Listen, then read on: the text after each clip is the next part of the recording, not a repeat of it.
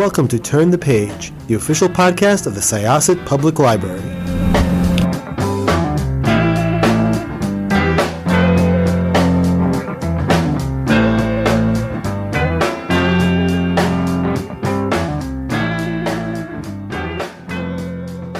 Hello, everybody. Welcome to Turn the Page, the official podcast of Syosset Public Library. This is Jen, your host today, and I'm here with a really exciting new author of a fantastic mystery that absolutely blew me away. And it is the first book in a line by a new imprint that I think a lot of you will find very interesting. May I ask you to introduce yourself and your book, please? With pleasure. Hi, everyone. My name is Margot Dewaihe, and I'm the author of Scorched Grace, which is the debut title from Gillian Flynn Books, the brand new imprint led by icon and trailblazer Gillian Flynn herself. The imprint is with Zando, terrific publishing company, very bold and inclusive. And the book comes out on February 21st, 2023. So happening, right now. It's an incredibly exciting time, and I'm very grateful to share more about the book with you all and the public library community. Libraries are super important to me, have been all my life, and I wrote a lot of Scorched Grace at my local library. So thank you for all you do. Oh, thank you. Oh my gosh, that's so nice. And I love actually, since I started working in libraries, we have a couple of resident authors here too who are like working on their first books or, their sixth books. And like, it's really, really fun to like get to be a part of that. And I'm really, really glad that you're here to talk about your book with us because I think our readers will love this. Thank you. Before we get into the book itself, I was wondering if you could talk a little bit about your writing journey and how it led you to this book. I saw on your website that you describe your work as, quote, fiction, poetry, and hybrid forms. And I'm particularly interested in those hybrid forms. And I'm wondering if you could talk a little bit about that and how it led you to this project. Absolutely. Yes. I'm really passionate about these ideas of hybridization and genre warping. So really the journey began with poetry. It really is my first love. I fell in love with Edgar Allan Poe's sort of ghastly and gorgeous work, and Sylvia Plath, and different writers that were kind of the expected writers that you learn about in elementary school. But then, I also just the idea of poetry, any poetry I could get my hands on, and then started writing my own poetry at age 12, just scribbling away, really obsessed with the kind of ciphers and decoding and gameplay of poetry itself and the way we can leverage words, the words we use every day, transactional words, and to transform that into something that continuate itself in the mind, or a line or a lyric that just stays with you ever.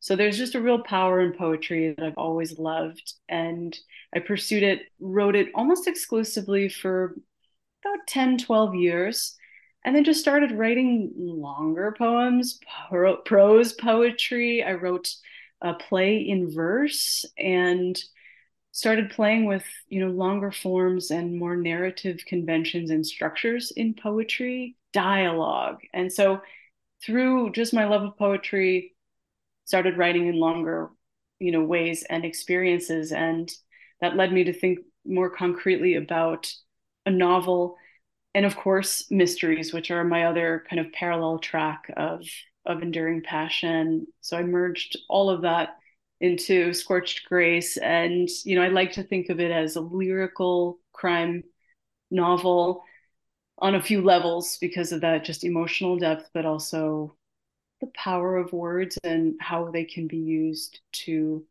soothe and comfort and rally and galvanize and mislead and misdirect. So all of that is really in the way this protagonist tells her story and makes connections using both metaphor and kind of liturgical conventions as well.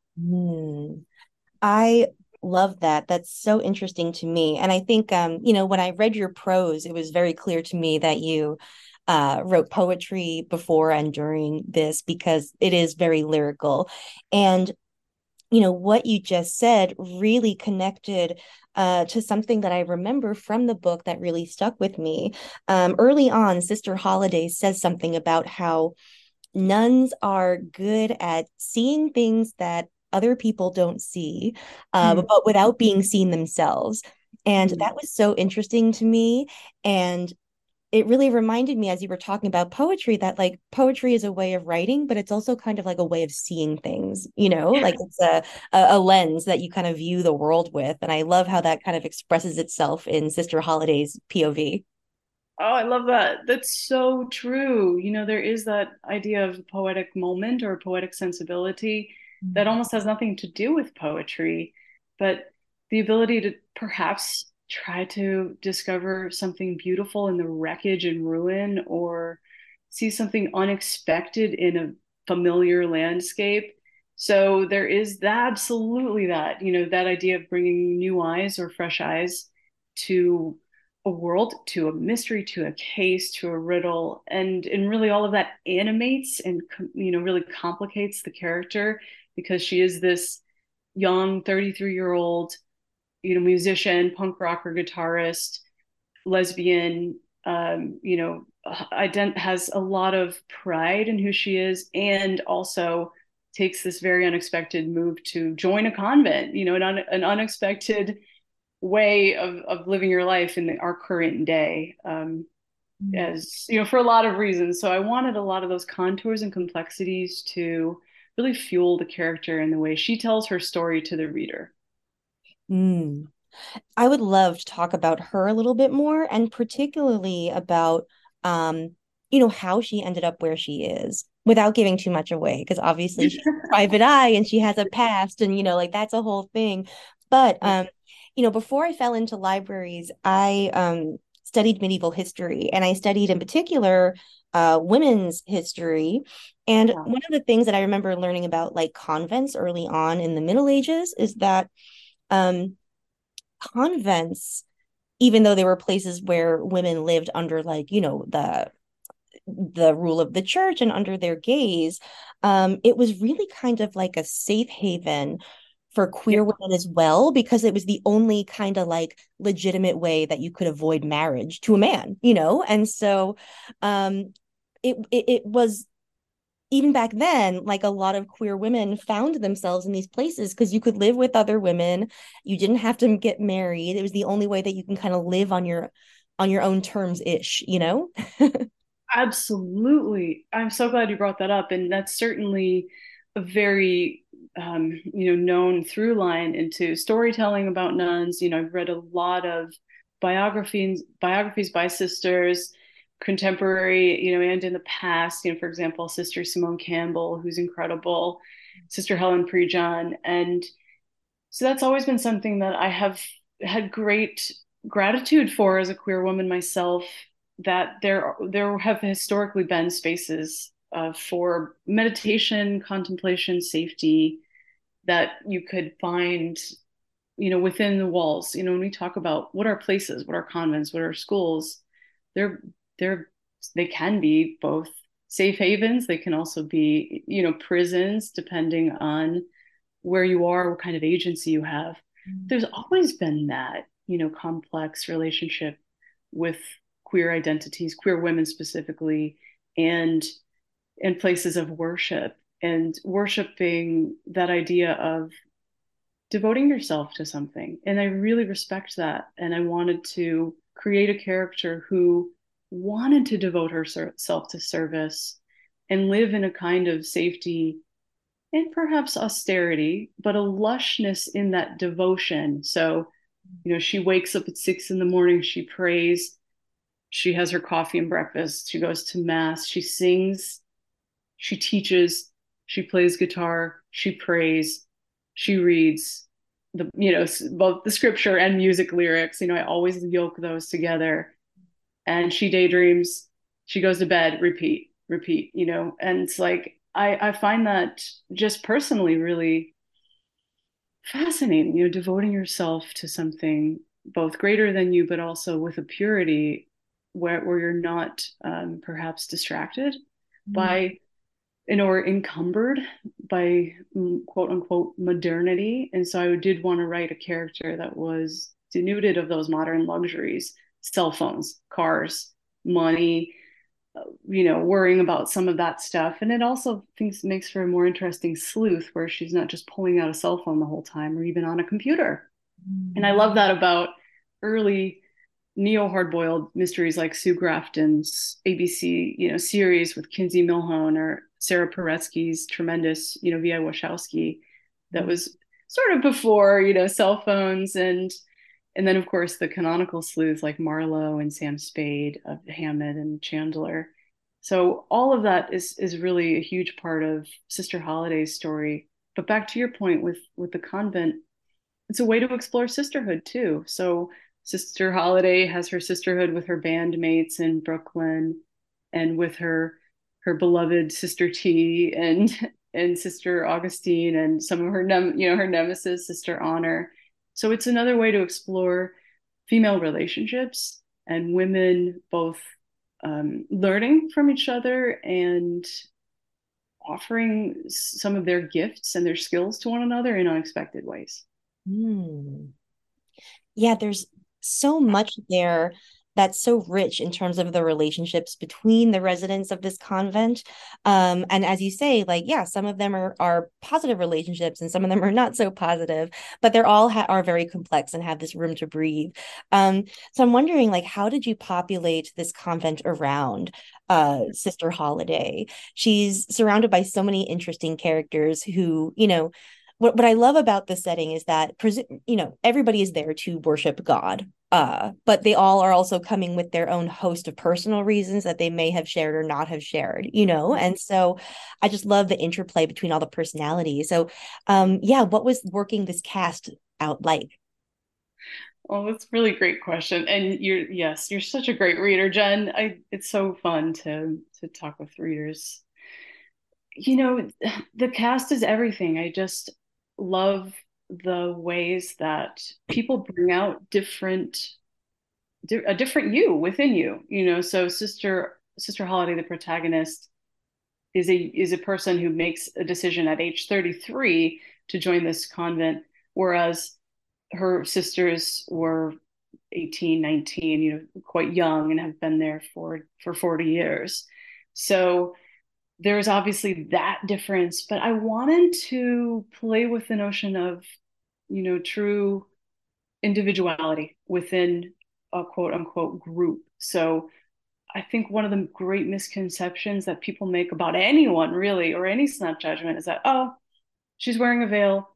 This is what she is, or this is who she is. So I really wanted to tease out their proclivities, their biases, their likes. Sister T like loves Doritos, and Sister Honor is um, very by the books and kind of Byzantine in the way she sees the world. And there are, there's just we contain multitudes. To quote the famous poets. It's just something that was truly integral to creating a kind of ensemble of sisters in this current day. So without making them archetypes or falling into stereotypes, and in fact pushing against that idea of stereotypes, because some of the characters who are a bit of the authority figures, they think they have these people clocked. They think they know them, or in fact, at one point Sister Holiday says something to the tune of, people view us as a collective noun versus, individuals. And she actually leverages that, and she kind of exploits those misconceptions to advance her detection. And as she then, not necessarily spoiler alert, I think it'll be shared, but in book 2 she actually is joining a PI firm, and so leaning much more into the hard-boiled space. And she's, both this nun and this sleuth, and uses both of the notions or stereotypical thoughts about both of them to surprise people.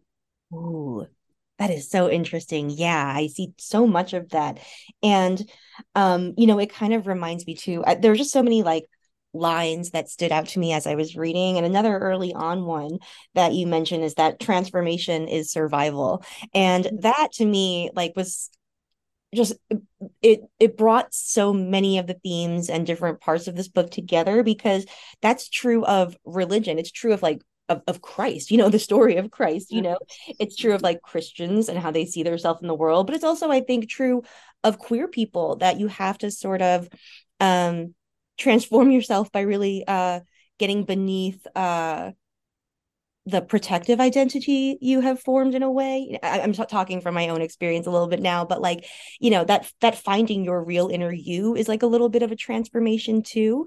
And so I love this, that she's, you know, is a nun, but then she also gets to actually act as a PI later, but keeping both identities. Like, it's just there's a lot of like beautiful messiness, you know. If I hope that like is comes Yes. across as the compliment that I mean. So Oh, yes, yeah. yes, it's the highest compliment. And thank you so much for sharing your experience. That is everything to me. And I love hearing that. And I totally agree because, you know, what is transformation even? It is doesn't even have to be this complete start to finish experience. So I so agree with that. And the idea of like leaning into the messiness and knowing that it's going to be okay is hugely helpful for me personally. And I think was a survival mechanism for my own self. You know, I went to Catholic school. I was closeted until I was, you know, maybe 21 or so with my family. And I attended church, and it was a different kind of experience for me. I always respected it, and I appreciated how it gave a lot of people that I loved so much comfort, but I couldn't relate to it on a personal level. Artistically, yes, but I think that question of like, what do you really need? And then going through being brave and asking for help and saying yes, I can change because I want to live in an authentic way, is what the character is narrativizing for herself. And she alienates people don't get it, you know, and they think it's either a ruse or BS, you know, or even, you know, really detrimental to join with an institution that's been at the source of tremendous pain and damage for queer and trans people, enacting violence against marginalized and vulnerable communities. And yet, you know, we have desires and needs that we must, you know, explore. So, yeah, I think very circuitous answer to yes, transformation is survival. And I think it's up to all of us to ask, what does that mean for us? And yes, it can be very, very scary. And how do we explore that? How do we ask questions about that? And for me, it was really like one of the driving questions of this book.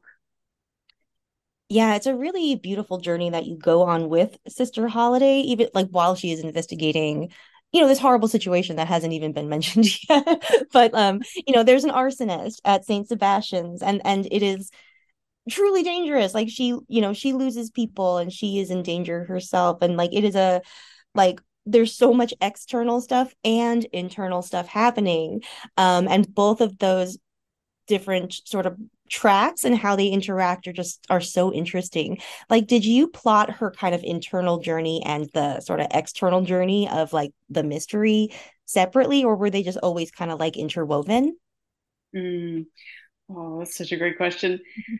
I mean, again, what I love about mysteries are how they are these mirrors and sometimes a hall of mirrors. So there is this exteriority of searching and clue work and piecing together and facing these hard truths or asking questions and then getting perhaps thrown off track for certain reasons or another. And then that internal journey, I think they do have to be in conversation with each other, not necessarily matched beat for beat, but I did try to really yoke them together, weave them together in a really tight way so that one perhaps exploration internally sheds light or sparks something externally and vice versa. Because I don't think we live in a linear way. I I don't, I know that yes, I'm living right now and it's, February 2023, but when I close my eyes and remember something, it's very alive. Mm. And I think when we're talking about hopes and trauma and resilience, that there is this kind of fluidity amongst all of it. So when I was plotting it, I wanted to keep that porousness very alert without decelerating, because I gotta tell you, I love a book that reads like a pacey book, and when you do have some moments of breathing and lingering, that they're very sumptuous and very luscious and without over scrutinizing. Like, there are places where you can breathe, but then again, with that rapid flow and pace is super important to me with the mystery. Mm. So yeah, plotting that internal external was very deliberate, and I learned a lot, just through that experience of just thinking like, how do you want to keep things really whipping along? And that also is very important to Gillian Flynn and Zando, is creating a book that's very thrilling for readers and also gives you purchase and gives you spaces to just live and float. So it was something that we really worked hard on. Mm. That is so cool. And it does lead to my question about being a part of this imprint of Gillian Flynn books. To be like the flagship book of a new imprint must be like super exciting. And I imagine also like there might be like a little feeling of like pressure and nervousness there because like it's very cool and it's a very big thing too. And to have your work just be, sort of like put out there first by this like extremely accomplished, incredibly talented, brilliant writer. Like, how does that feel, In a word, ha ha ha ha ha. I Yeah. mean, it's completely and totally bananas, bonkers. I have zero chill. I have zero agenda. I have zero, game. It's overwhelming. It will always be overwhelming. I don't care if it's 100 years from now. Like it's the greatest gift. First of all, just like I will write no matter what. I always have. I will always write. It's something that I need to do, that I love to do, because I also love reading. For me, they're very linked.